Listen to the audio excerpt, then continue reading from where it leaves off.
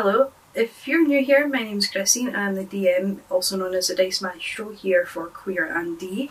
This is a bit of a strange video this week because the curse of technical difficulties hit us again. Really, whoever is rolling the dice for if we have a session to show you all really needs to stop rolling that ones on this because it's getting old. Anyway, I thought that seeing as there's no full session this week, I would give you all a slightly longer than normal recap of what happened. But before that, there are just a few announcements that I want to get through. Just some housekeeping stuff, really, pretty much. So please remember to subscribe to us on YouTube and turn on the little bell to get notifications whenever we upload a new video. It helps us out greatly and it will help us reach more people in the future. Secondly, you can find Queer and D on the following socials. We've got Twitter, Instagram and TikTok. So on Twitter and Instagram, you can find us at queer_n_d. That's the letters N and D.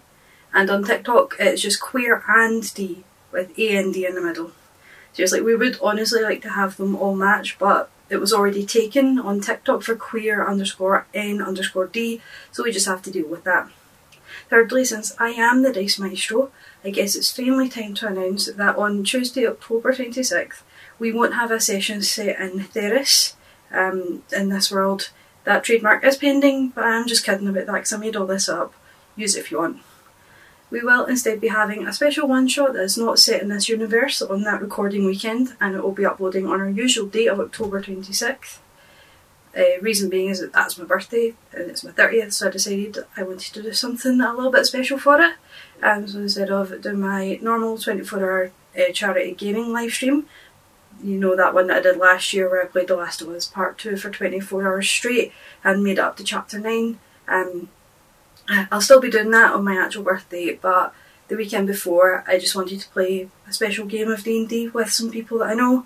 Been working on it since January and can't wait to finally play it.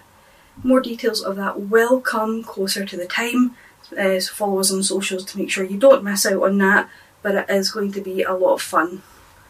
So I don't really think that I've got any other announcements, so I guess that it's time to just jump right into the recap.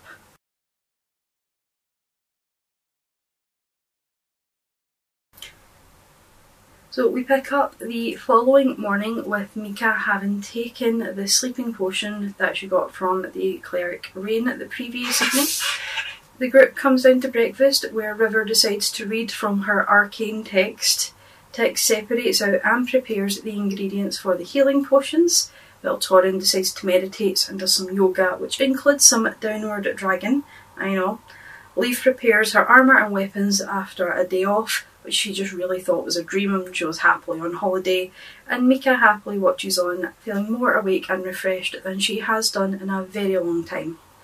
Around lunchtime they decide to head out to go about their business, but they decide to go first of all to Pandora's to see if anyone has found her lost cat. Metz is out front in the shop and lets the party know that the cat has been missing for 3 days, and if they're looking for treats to give it to try and tempt the cat out, the best thing to do is to use chicken. So they decide to head down to the Temple Square to buy chicken from a street meat vendor. There they encounter the large ginger cat from the previous evening, with Leaf attempting to be a cat without actually using her beast shape ability, even though River is a tabaxi, which understandably she does find quite offensive that Leaf is doing this.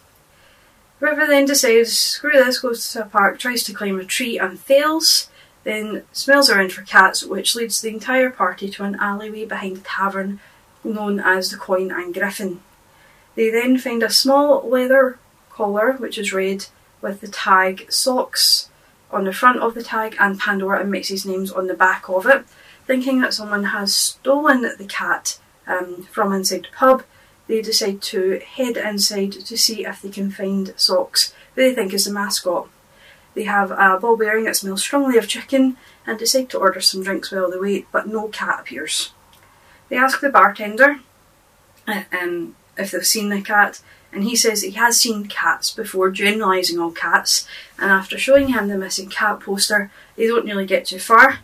Finding it quite offensive that all cats were generalised through no fault of the owners, he seems quite shocked this has been made, and they decide to leave to go and check the alleyway again.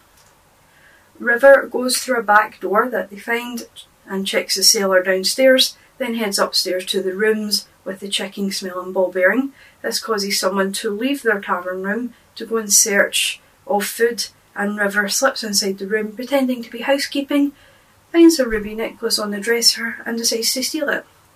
The party force her to return it, which she does before she's found out, and then they head back to Pandora's shop.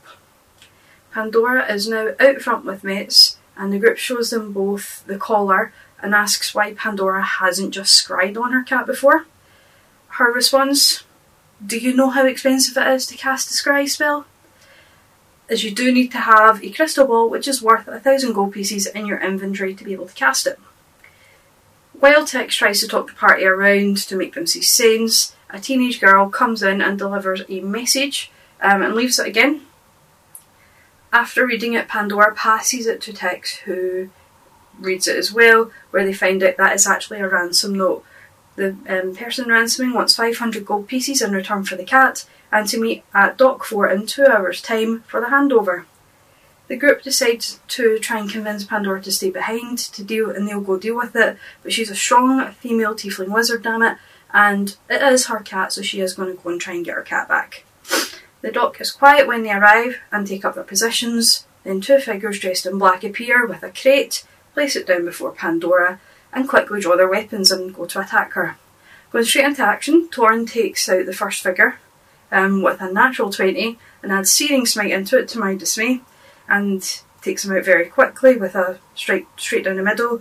The rest of the party takes out a second one, but Pandora brings them back to find out why her cat was stolen and why they tried to kill her.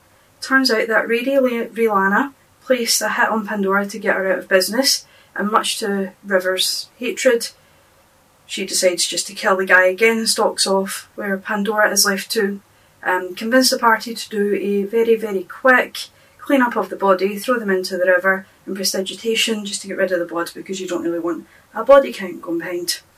Pandora goes to check on River, and then Tex decides that it would be a great idea to ask Pandora out on a date, which Pandora agrees to.